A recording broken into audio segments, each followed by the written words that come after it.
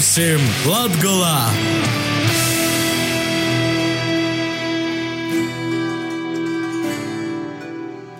Esiet sveicināti! Jūsu uzmanībai Latgoles aktuālākās ziņas īsumā, pie mikrofona Elīna Greidāne.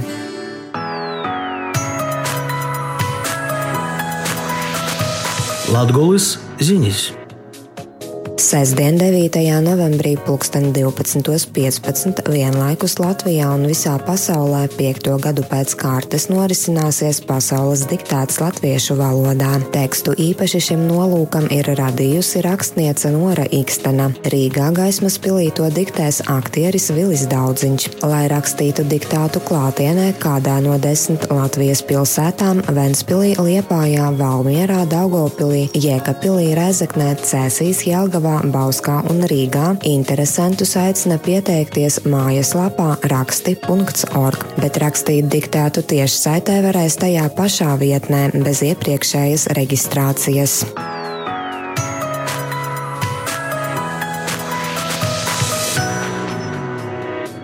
Konkursā Sējais 2019 apbalvoti 5 Latgales novadu zemnieki. 1.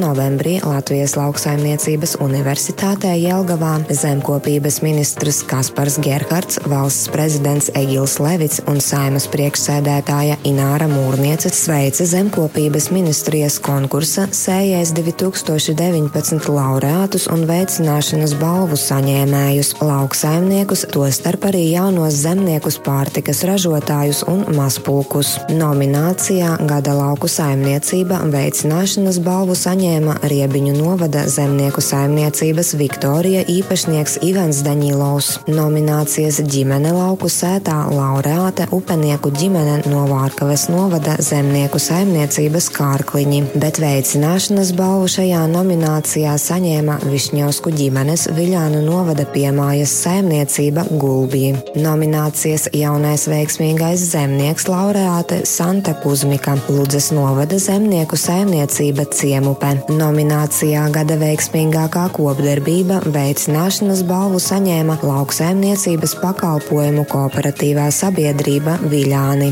bet nominācijā Gada līderprojekts vietējā rīcības grupā veicināšanas balva Rēzeknes novada Sijā Cup Coffee projektam. Specializētās grauzdētavas izveide Rēzeknes novada Lenžos un projekta izvirzītājs līder vietējā rīcības grupā Rēzeknes rajona kopienu partnerība.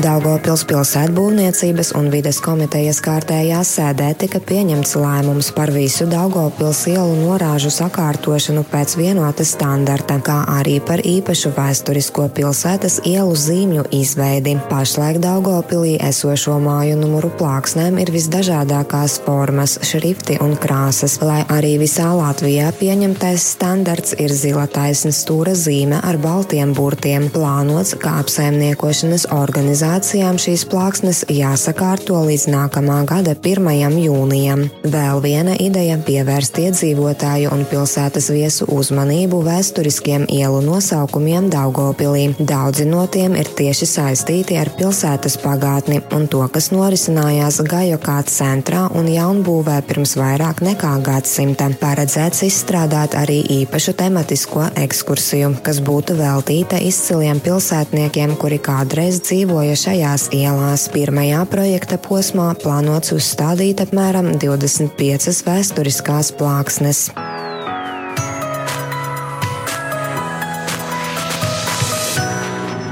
Valsts robežsardze aicina ikvienu Latvijas iedzīvotāju un viesi šajās dienās apmeklēt lielākos valsts robežsardzes 100-gadē veltītos svinīgos pasākumus, kuri norisināsies pašā Latgales sirdī Rēzeknē. Pie Latgales atbrīvošanas pieminekļa vienoti Latvijai norisināsies vērienīga iekšlietu ministrijas iestāžu un Nacionālo bruņoto spēku vienību parāde. Savukārt Rēzeknes festivāla parkā norisināsies informatīvs pasākums un tehnikas izstāde, kā arī kinologu ar dienesta suņiem paraugu demonstrējumi.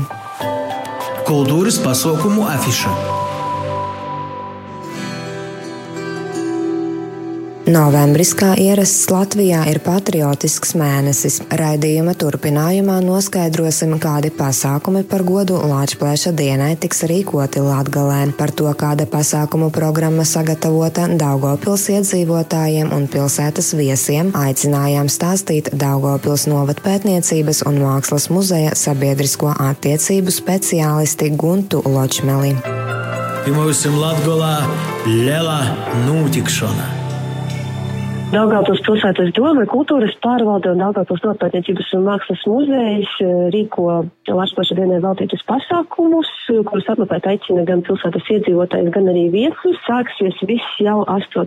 novembrī, tā ir piektdiena, kad muzejā aicinām izglītības iestādes galvenokārt un arī citas organizācijas iesaistīties Latvijas karoga lentīšu locīšanas akcijā, lai tad svētkos visi būtu saposušies un katram būtu tāds patriotisks aksesuārs. Un tā locīšanas akcija notiks tātad piektdien 8. novembrī no 10:10 līdz 16:00. Pieteikties var gan zvanot, gan rakstot ēpastus, un visu informāciju, protams, var atrast arī mūsu mājaslapā dnmm.lv.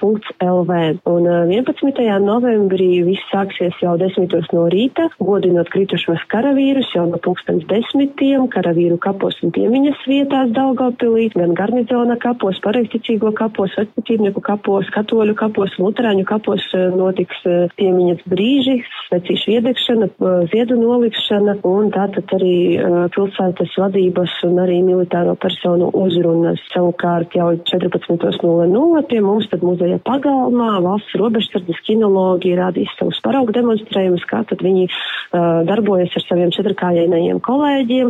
Ieeja pasākumā ir bezmaksas un īpaši gaidām tieši mazākos, tātad pirmsskolas izglītības iestāžu audzēkņus un jaunāko klašu skolēnus. Bet tad 15:00 Daugavpils cietokšņa dārzā notiks jauns sargu solījums svinīgais un arī ziedu nolikšana pie Zemgales divīzijas 10. aizputes kājnieku pulka karavīriem veltītā pieminekļa.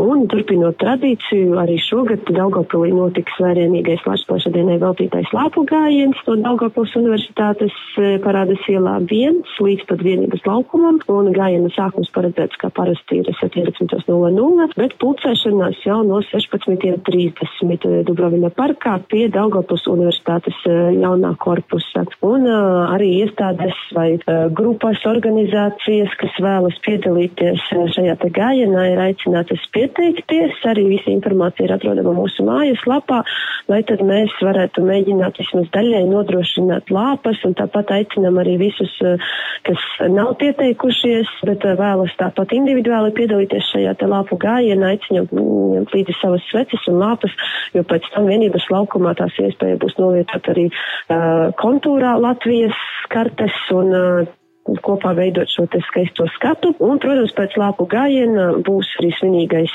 koncerts, kurā uzstāsies grupa Ducele, kuras sastāvā ir arī daugavpilietis Artūrs Uškāns.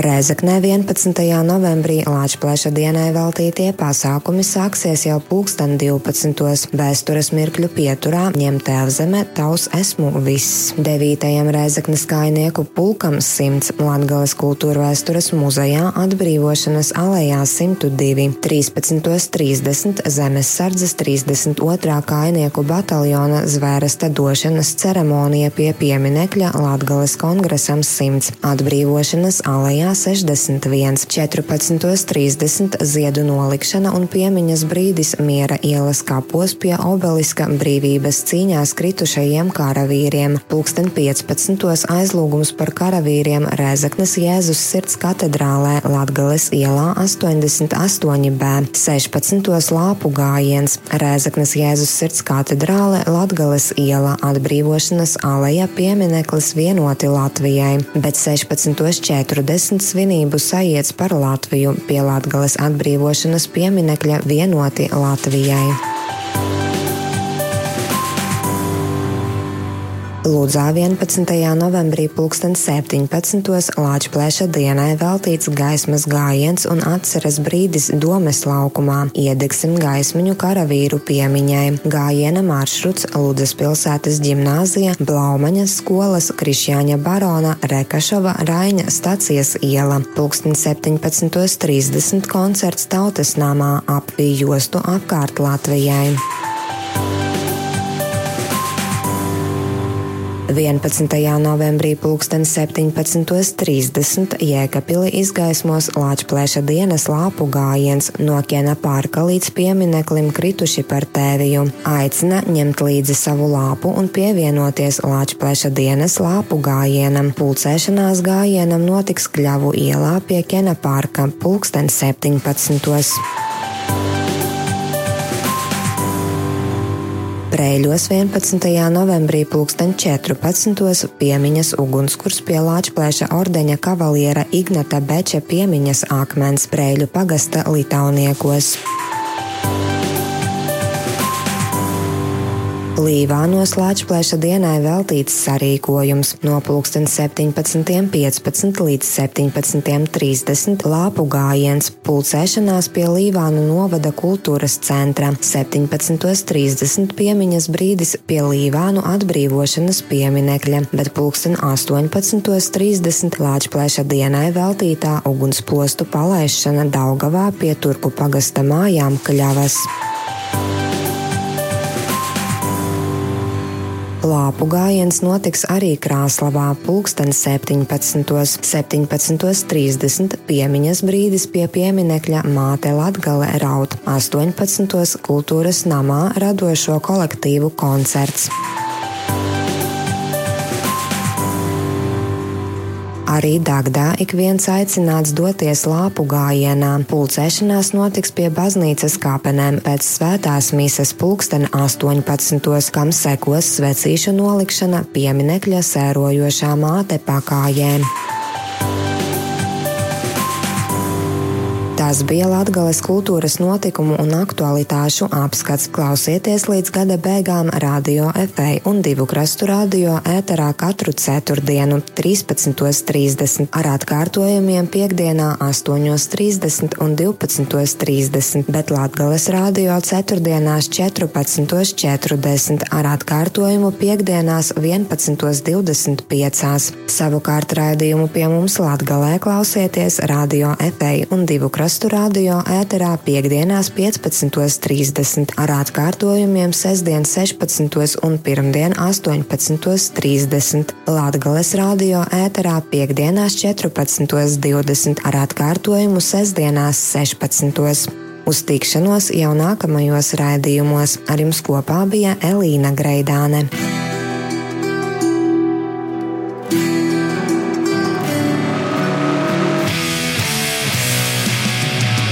I myusim Latgolā! Raidījuma veidošanu atbalsta Nacionālo elektroniskos plašsaziņas līdzekļu padome.